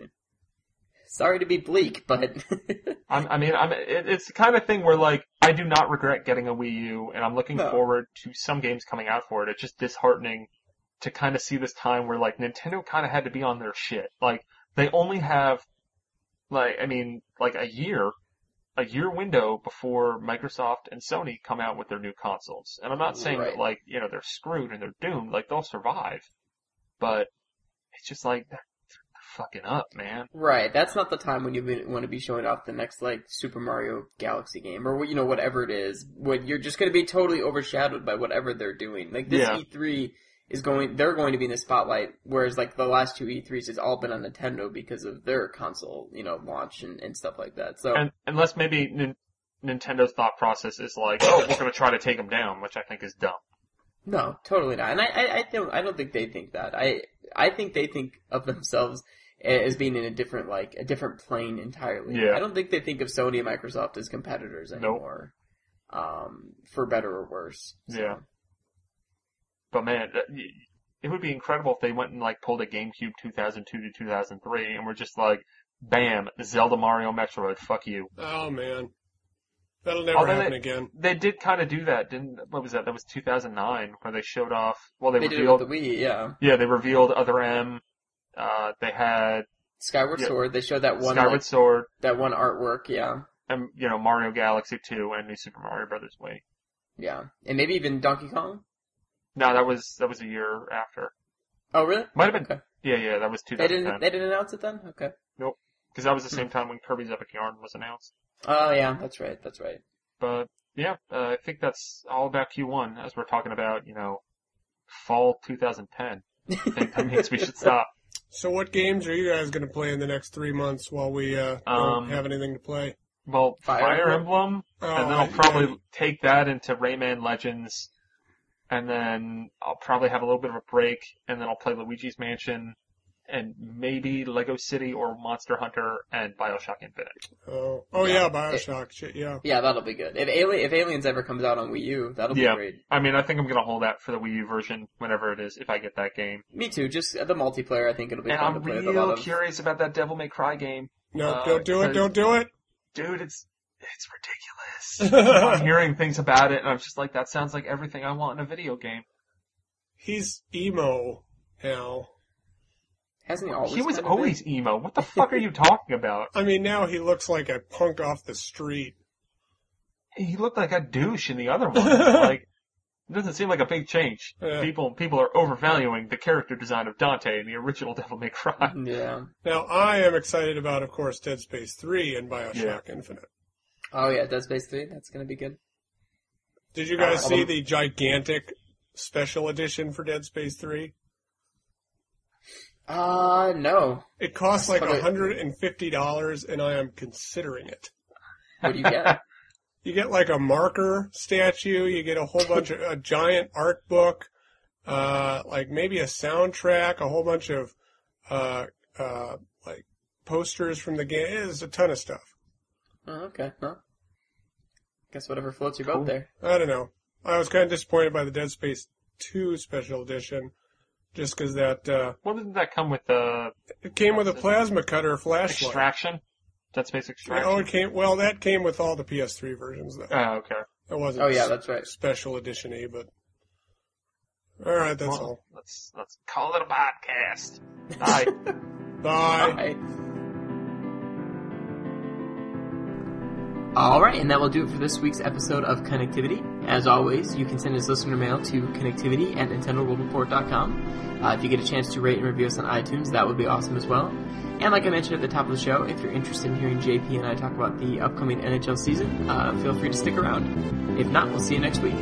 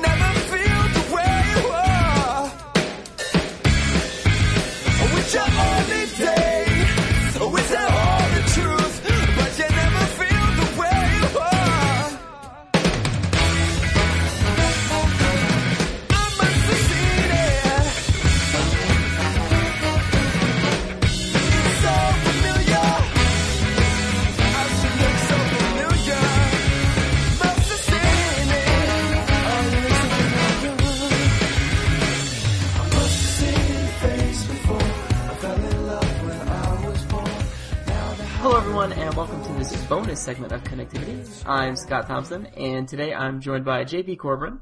Hello. Hello, and we're going to be talking about the NHL. So most of you by now have probably turned this off, but for the few that want to hear two guys talk about hockey, welcome.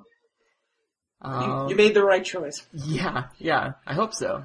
So we're going to talk a little bit about the lockout and what a bummer that was, and this new shortened season and what that's going to mean, and talk about our favorite teams a little bit, and then just make some wild predictions league-wide. So should be pretty good. And the Wild isn't like a little illusion that I'm going to be talking about the Minnesota Wild, because I don't really care about them. So don't read too much into that word there. You might want to. That's a hot young team with a lot of buzz going into the season. I guess so. I don't know. They're in your division, though, right? They're in the Blackhawks division, aren't they? No, they're not. Oh, they're not. I don't know. Yeah, I don't know the divisions in the Western Conference that well. It's so funny because I don't know the divisions that well in the Eastern Conference. Yeah, I can tell you all the Eastern Conferences, but I like, I think there's, some odd decisions, I guess.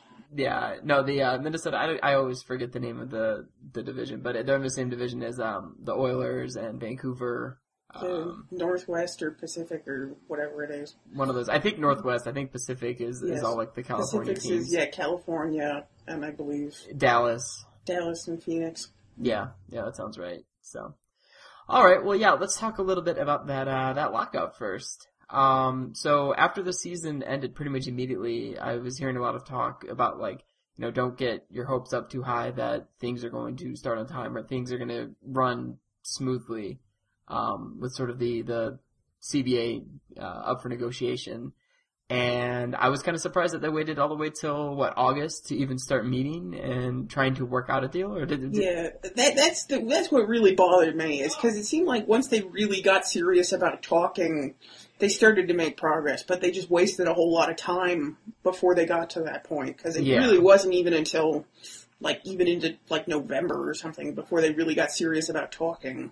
Right. Yeah, it felt like that. There'd be meetings, and then both sides, the players and the league, would make their proposals, and then neither would like the other's proposal, wouldn't negotiate at all, and then would just sort of leave and then come back in a couple weeks and do the same thing again. It really felt like there was just no progress whatsoever. I think even before we got to the point of the lockout, you had to be worried when the NHL Players Association made Donald Fehr their president. Because if you didn't know, Donald Fehr was the man in charge of the Baseball Players Union during the 1994 players' strike. So he has a history of work stoppages, and of course the league back in 2005 had a lockout before this. So Gary Bettman and the owners are very experienced with this. So you had to be worried when this kind of went down. Exactly. You had the leader of both sides seemed willing to go to a full cancellation of a season if necessary. Or at least losing games in the very least, if not a whole season. So yeah, same thing. As once they initially got to that lockout point, I was kind of just like, well, who even knows anymore? Who knows how long this is going to drag on? And like you said, JP, it wasn't until November that it even felt like they were making progress. They had that 1 week where they met, and it was really weird. They set it up so Bettman and Fehr wouldn't be there. It was just like a group of players and a group of owners. That's when they had the most progress from the sounds of it. I mean, you don't know what happened in there, but it sounded like they made the most progress when Bettman and Fehr weren't in the room. Right. And then supposedly, the owners were trying to pressure the players to, go ahead and sign a deal then without even getting Fehr back in it. And just, trying to get it done that night. And then they waited. And then once Bettman and Donald Fehr got back in, it was just you went back into your corners. Exactly. It kind of went back, yeah. And what a bunch of bullshit that was. Were you following it that night when it was when Fehr came out and he was doing his press conference? The podium? Was that the podium night? The podium was the night before. Oh, yeah, okay. They had the podium out. There was the I don't Twitter remember it entirely. Oh, there were several Twitter accounts. There was all, most of the information I've gotten over the whole course of the lockout was over Twitter. I mean, there was so much there. Yeah. But it was that, it was really easy to follow along on Twitter. It was great because, obviously there wasn't much mainstream coverage. I mean, SportsCenter wasn't breaking down the negotiations every day. And it seemed like, I wasn't getting it for a lot of it, but it seemed like my impression was the NHL network was kind of ignoring it somewhat. I mean, it wasn't really talking about it. Well, no, they weren't even doing their normal, like, NHL Tonight or anything. It was just like, let's show replays of Cup-winning games. There really wasn't anywhere, because, ESPN, at least in the United States, doesn't pay much attention to hockey. You'll put, 5 minutes, if that, of SportsCenter talking about, hey, the lockout's still going on. Even when the season's going, they don't spend much time on it, but especially during the lockout, you didn't hear much. So there really wasn't much place besides Twitter to get information. Absolutely, yeah, just following a bunch of the Canadian reporters from, TSN and stuff. I got a lot of being a Philadelphia Flyers fan, I got a lot of the people who cover the Flyers, and I got information through them. Sure, the local, beat reporters, same here. But that day after the podium gate, where they pulled the podium out and everyone was waiting with bated breath to see what was there ever an announcement? I mean, did they ever use the podium? No, I think they came out and basically said we're going to meet again tomorrow. But then that next day was when Fair was out there and he was talking about how they made a lot of progress and he thinks they're close. And then he checked his voicemail and it was a voicemail from Bill Daly, I think, saying deals off, everything's off the table. There were a lot of ups and downs over the course of it. There were multiple times over the course of the lockout where you think, well, this is going to happen. Within the next couple days, there's going to be a deal, and then something would come up that set them back, or the NHL would make an offer that sounded good, but then the players, said, no, we're going to do this, and you had a lot of back and forth that it seemed like they were close, and then they wouldn't be, and I kind of gave up at a certain point. I just I kind of resigned myself to thinking, well, there's probably not going to be a season. The point at which I pretty much stopped caring and just said whatever was when they canceled the Winter Classic. Yeah, I mean, that was a huge decision. I mean, that was... And they made that really early. It was late November they made that call. Oh, yeah. It was, yeah. They didn't even really give it a chance.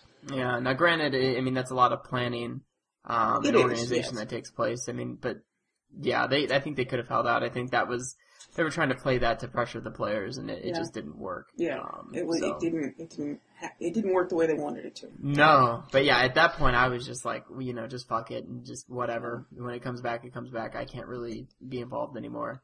Red Wings and Maple Leafs, I don't care that much. Yeah, if anything, I was upset that now we have to spend a whole nother year waiting to watch the Maple Leafs and the Red Wings again. I was hoping it would just skip them and go to two. It would be nice if they did that. But yeah, I won't. It's going to be the same two teams again. You being a Blackhawks fan, you can't be that much of a fan of the Red Wings, and I certainly am not. So I think that's one thing we can agree on. Yeah, and the Maple Leafs, I mean, are just atrocious as a team. So that's not going to be the most fun game to watch, but oh well. I mean, it's the Winter Classic. I'll watch it. That's the thing. Detroit is perennially really good, and Toronto is terrible. You're not going to get a competitive game between those two teams. Right. It was a weird choice. I'm surprised. I mean, I guess at the time they announced it, they didn't know the renovations Minnesota was going to go through, but it seems like getting Minnesota in one of those games soon would be a good idea. Yeah, I mean, doing it in Minnesota would be a good idea. Oh, yeah. They would come out for it. They're crazy about hockey in Minnesota. I mean, you do Minnesota-Detroit would be a heck of a game, both in terms of, interest and in terms of quality on the ice. Absolutely. But yeah, so then it was kind of quiet for a long while after the podium, week. And then all of a sudden, and they actually met with mediators at some point in, I think, December, and the mediators were basically like, yeah, they're too far apart. This is a waste of our time to keep talking to them. The mediators came back right in the week or so before they finally got a deal. I mean, it seemed to work better the second time around. They got closer and I mean, you could tell for a few days leading up to the deal they were making progress, and this might actually happen. Yeah, that Saturday, you kind of started hearing, that they were going to meet all day and that it was getting close. And then it started to come out more and more that a deal was going to get done. And then I went to bed while they were still meeting. I mean, I went to bed at 1 a.m. Central, and they're apparently still in the room meeting. And then I checked my phone at about 6 a.m., and a deal was done, which was pretty amazing. And then I got really excited by the fact that the season was going to start in 2 weeks. Yeah, that's the thing. I mean, I was kind of apathetic over most of the lockout, but I've been really excited since the deal got made. Right. I couldn't wait, And it sucks because I just feel like we're playing into their hand. Like, they knew hardcore hockey fans would come back, and I think that's why they weren't too worried That was about the how long gamble. this dragged on. That was why they were willing to go this long. Right. I'm interested to see what it does to casual fans. I think the league was making real gains in casual fans. It was getting more mainstream popular, and I think they just wiped all that out. I think they have to start from scratch in that regard now. Yeah, it seems that way. I mean, I just read a story the other day about how in Columbus right now they have the lowest season ticket holder number of like all time for that franchise. They have like under 7,000 people with season tickets. Part of it is that team is just terrible. Yeah, pretty bad. I mean, and then you trade your one like superstar over the summer and get, pieces, but nothing equivalent to what Nash can be, so. Yeah, it didn't make sense to keep him on that team, though. No. With so many young players and so terrible. You get prospects for him and you rebuild. Right. It's just going to be a little ways for them still, so. Yeah, but it's great for the Blackhawks because they're in our division, so that's automatic. Yes, because you needed someone to weaken the mighty Blue Jackets. They were going to give you too much trouble if they didn't get rid of Nash. Get rid of Nash, yeah. Yeah, they might score a few goals. So now the lockout's over. The season starts today as you're listening to this. We're recording this on Friday, the day before. Yes, but night before. We got less than 24 hours until they start playing. Yes. Very exciting. So I guess let's talk a little bit about our respective favorite teams. And just what we're expecting. Now, JP, we'll start with you and the Flyers, and interesting that it came out like a week ago that they might be interested in trading for Luongo. What did you think about that? I think that's a crazy thing to do. I guess this was going to be my main point to talk about the Flyers, is that this season hinges on the performance of the goalie, Ilya Bryzgalov, who is, I think because the last hockey segment we did was for last year's Winter Classic and the 24/7 program, in which Ilya Bryzgalov became infamous among hockey fans for his statements. He's a very interesting character, but I think this has the potential to be a big year for him, or should I say, a humongous big year for him, because he's more used to the pressures of playing in Philadelphia, which is a very stressful situation. And it's a little different than Phoenix. It's yeah. In that people actually pay attention to the team. But the main issue for him, there's that he's more used to the pressures of Philadelphia. He was really coming along toward the end of last season before he had a foot injury that kind of held him back. He had one hell of a March last season, and he can kind of play off of that. And another thing to keep in mind is, for those who don't know, he signed before last season a somewhat ridiculous contract, a 10-year, $100 million contract. But one of the stipulations of the new agreement between the players and the league is an amnesty clause, so that after this season, before next season, you can basically wipe clear a contract, because the salary cap is going down after this season, and to be able to accommodate that, teams are allowed to just, get rid of a contract to say, we're not doing this anymore. 2 contracts even. 2, yes. But, the thing is, Bryzgalov being a huge contract for the Flyers, if he has another disappointing season, they could easily say, we're done, and remove the 8 more years off the contract. So he has a lot to play for. So, and his performance is really what's going to make or break this team. He's helped out by the fact that we've really improved the defense in front of him. They've made it's a lot deeper of a defensive group in front of him. You lose Matt Carl to free agency, which sucked, but you bring in Luke Shen and a couple other defenders to you get a bigger, more physical defense in front of him, which is going to help him out. That was the defense last year, which was banged up a lot of the time. It didn't really do him any favors. So, well, especially in that first playoff series, I think a lot of that was exposed. Well, especially then, yeah. Because the best defender on the team, and Chris Pronger, who's probably never going to play again. Sounds like it, yeah. He was in training camp. There's some thought that maybe he will show up at some point, but I wouldn't expect it. it was pretty thin at that point, and it was banged up. And so they've made some improvements there. Outside of trading James Van Riemsdyk to the Maple Leafs for Luke Schenn, the defenseman, the offense is pretty much intact from last year. I think that the changes they've made, this is a better team than last year. And I mean, last year they were a really excellent team. They finished with, I think they were the 4 seed in the Eastern Conference, but they had the second best record because the top 3 records in the Eastern Conference were all in the same division. Right. Yeah. So I think the Flyers, if Brizgalov, and it's a big if, but if Brizgalov can bring it together, I think are a really dangerous team. And I think, if things go right, they could be in the race to win it all. Yeah, I mean, I would say so. And it's kind of funny. There's, I guess, some similarities between the Blackhawks and the Flyers, in that I think a lot of the Blackhawks' hopes this season does rest on their goalie, Corey Crawford.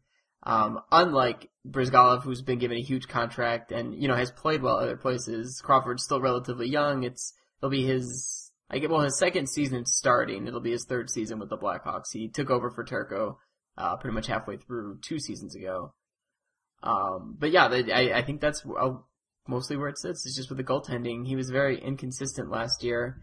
And in fact, the Blackhawks were the only team in the NHL without a shutout last year. Which is kind of a big deal. And then the backup is Ray Emery, who is an old guy, and, well, not old, and he's only 2 years older than Crawford, but he just seems so much older because he's had hip trouble and he's had surgeries and stuff like that, and he's okay as a backup, but he's not going to, surprise you and take over the starting job. I mean, Emery was with the Flyers a few seasons ago. The Flyers, really haven't had good goaltending for, 15 years.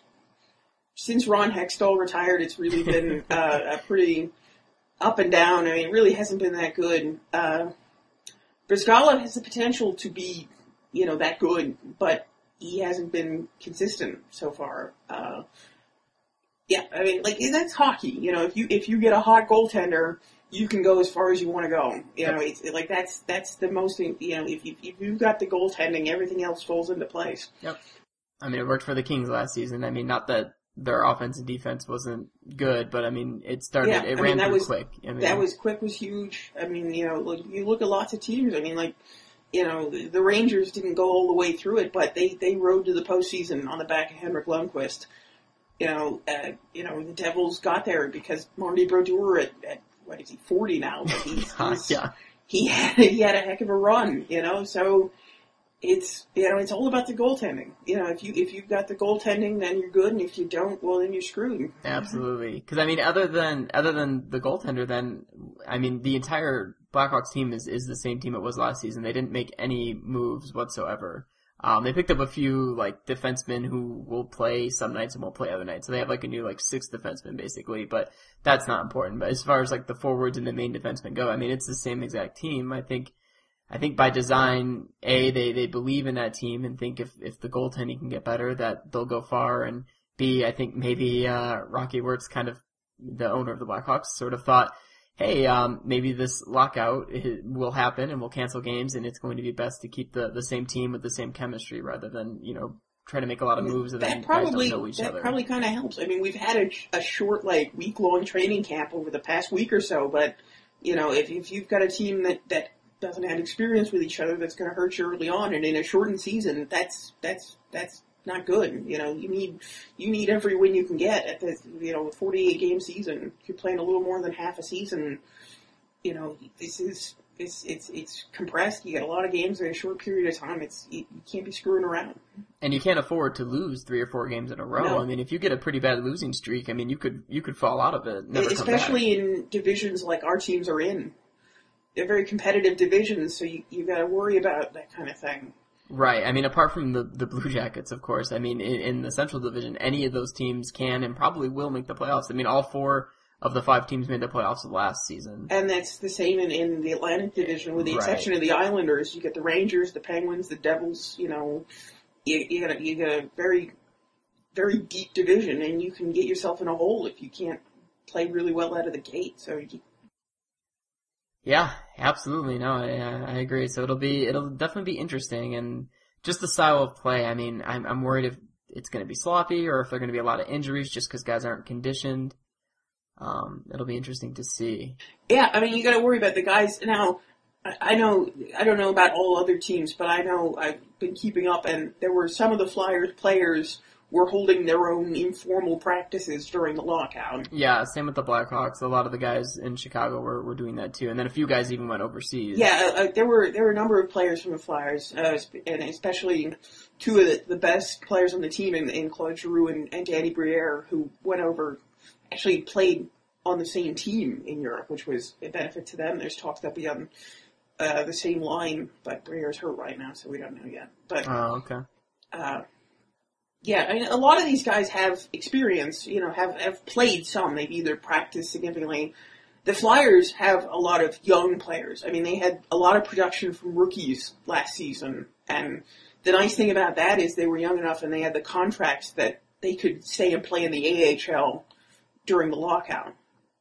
So, I mean, that gave them an opportunity to play consistently and to keep going. And some of the stars went overseas, and a lot of the other guys would practice, a lot of them together, so they would get some experience together when they might not have before. So it'll be interesting to see. I mean, you got players who haven't played as much, and then you combine that with a compressed schedule where you're playing a lot more frequently than usual. I think we're going to see a lot of injuries in this season. Yeah, I think so. It will be interesting because I think you'll see a lot of injuries, but then on the flip side, I think the long time off will have done some players a lot of good.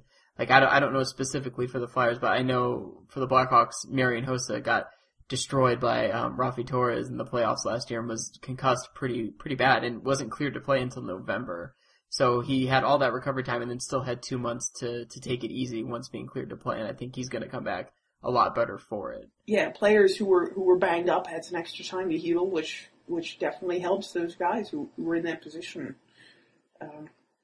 Unfortunately, the Flyers, Danny Briere, second line center, got injured a couple weeks ago, and so he picked a bad time to get hurt. So now he's going to miss the first week or so of the season. Yeah. And that's the thing, in a short season with as many games in a short period of time, momentum is going to be huge. You can get on a streak kind of more than you would have before. Before you play 2 or 3 times a week, now you're playing 3 or 4 times a week. It ups the pace, and if you can get on a hot streak, it can, matter more than it might have before. Yeah, totally. So let's make some predictions now for the league as a whole this season. Okay, my first prediction, and it kind of ties to something we mentioned a little bit earlier, but I don't think Luongo's going to get traded now. I think he's going to get bought out after this season. I think it's such an expensive contract, and now that teams know they can get out of it, I think they'd rather just let Vancouver buy him out and then maybe test free agency and see if they can swing him over. He would definitely be, that would be something to watch in the next offseason, because, he's had some troubles with, consistency and being there in the clutch, but he's definitely a fantastic goaltender, and there would be bidding wars for him. Yeah, most teams would want to have him on their team, and I think if Vancouver buys him out and he gets to dangle in free agency, it'll be interesting to see what teams are willing to do for him. But it's just such a big contract, and knowing that he could just be in free agency, and I think teams might just wait. They'd be less likely to be willing to pay that. Right. Yeah. I mean, especially with the lower cap next season now, I think that's the safer bet. So we'll see. The Flyers have always, recently been a team that was going out there and spending the money. You watch, before the lockout was a thing, you had the whole Shea Weber situation where the Flyers offered a ridiculous contract to him, and then the Predators match it, which can't be good for you, but. As soon as the Flyers made that offer, I was so excited for him to get out of there. That would have made such a huge difference. Anybody expected Nashville to match it? No, not at all. It's probably a bad decision in the long term, and they're most likely going to have to use that amnesty clause on him after this season, because with the new salary cap, I don't know that they can afford that contract. But it's definitely something to watch next off season. With the lower salary cap, it's gonna result in a lot of maneuvering to get everybody under the cap, but still try and stay competitive. And it'll definitely be something to watch, next summer. But hopefully there's a lot of good hockey between now and then. Yeah, I hope so. But yeah, so what about you? What kind of prediction? What's one of your predictions you have? I think I've made a lot of predictions here, like what kind of effect the shortened, compressed season is going to have.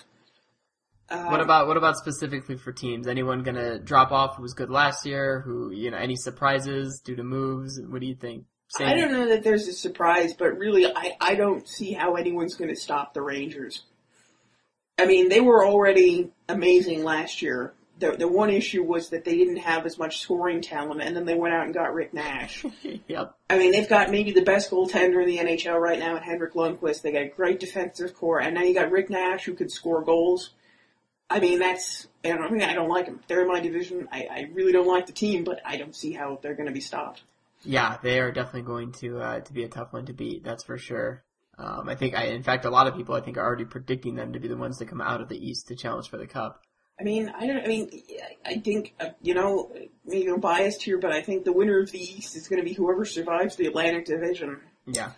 Well, yeah, I can't, I mean, when I look at it as someone who doesn't follow too much East Coast hockey, but like the teams I would be most worried about are the Penguins, the Flyers, and the Rangers. And again, this is going to sound biased for me, but I think the Penguins are going to fall off. Yeah. I think the Penguins they didn't really make any moves in the off season. I think they're actually worse because they let Stahl go to Carolina, so they've actually lost one of their key players. They didn't get one of the big name free agents that were going around, your Suter, Parise, all those kind of guys. So I think Penguins, and I still think Penguins have a question mark at goaltender. I mean, if you watched the Flyers Penguin series last year in the playoffs, where you had lots and lots of scoring, that I don't think Fleury in Pittsburgh can make some amazing saves, but he will also give up a lot of gimmies. So I think the Penguins fall off a bit. I think Crosby will probably miss some time because he's very injury prone. I don't want him. I hate the guy, but I don't want to see him, significantly hurt, but I think he's going to be, especially with the fast pace, the compressed schedule. I think the Penguins make the playoffs. I think they're definitely in the mix, but I don't see them as a real contender this year. Yeah, I could see either way. I definitely agree with you, and I think goaltending is a big deal, but just thinking about even if it's just 48 games, but the whole season of Malkin and Crosby together, I think that could be dangerous because Evgeny Malkin was amazing. If they can stay healthy, they're definitely in it, but I don't know that they stay healthy. I mean, I think it was already hard enough for them to stay healthy with a regular season, and that with, more games in a shorter time span, it's going to create more injuries, and I think that's definitely going to hurt Pittsburgh. Yeah, no, I agree. As for a prediction of mine, as for teams doing better or falling off, I think the Kings are going to take a big step back. Yeah, I think so. They've lost some pieces, and it's you live by the hot goaltender. Can Quick stay that good? And it's hard to do that in the NHL. To keep going, it was amazing that he had the run that he did, but can he keep it going? And that's something that not a lot of guys have been able to do. Right. And yeah, they really did just get hot at the right time. And, it's not like they were juggernauts all season. It was all about timing. I mean, what seed were they even? They were the 8th seed. They were the last team in the West. And they knocked off Vancouver, number 1, yeah, and then it kept moving from there. So I wouldn't be surprised if they don't even make the playoffs. I mean, they barely squeaked in last year, and teams like Minnesota have gotten better. Oh, Minnesota, yeah. Minnesota added, Suter and Parise. You made 2 big free agent additions to an already good young team in Minnesota. I mean, they're definitely a team to watch in the West. Yeah. So I don't think the Kings will be anywhere near as good, and if I'm going to get wild with my predictions, I don't even think they make the playoffs. So, and it'll start Saturday when the Blackhawks beat them. So, well, good luck with that. All right, well, I think that will about do it, unless you have one more prediction you'd like to make, JP. I just want to make the point to tie this into gaming and Nintendo a bit. Since the lockout got ended, since they made the deal, I've been playing a lot of NHL 13. Which is fantastic, and if you have a PS3 or 360 and you're a hockey fan, I can't recommend it enough. And it's just, really hope EA puts out NHL 14 on the Wii U, because I think it could be really great. I think the NHL games in recent years from EA have been so fantastic, and I would love to get one with the gamepad functionality, because EA has done a great job with Madden and FIFA. I would love to see them keep it going. I think it'll happen. I mean, just like you said, FIFA and Madden are already there. They might not have thought the demand for NHL would be there now with the season halfway over, or possibly not even happening due to the lockout. But I think with NHL 14, why wouldn't you bring it over? I would. I really hope so. EA, you can have my money. Okay, if you promise me you'll make it, I will pay you $60 right now. Oh yeah, totally. I'm in. I will pre-purchase it right now. So yeah, that would be good, and maybe we'll start a little Nintendo World Report League then. Definitely. And can play with those. Yes, bring it on. I will face you in all challengers. And if you have the game on the 360, add me. I'll play you on there. There you go. I had it for PS3, but now my PS3 broke, so I don't get to play it right now anyway. So, but if you want to add me on PSN, and maybe someday I'll get my PS3 fixed, I'm OK Soda, like everything else. So yes, and I'm Insane Lord, like I am on the forums. There's if you go into general gaming on the forums, there are threads for Xbox Live and PSN tags. There's a lot of stuff in there. So I'm in there. I'm other places. Cool, awesome. Well, yeah, JP, thanks for being here.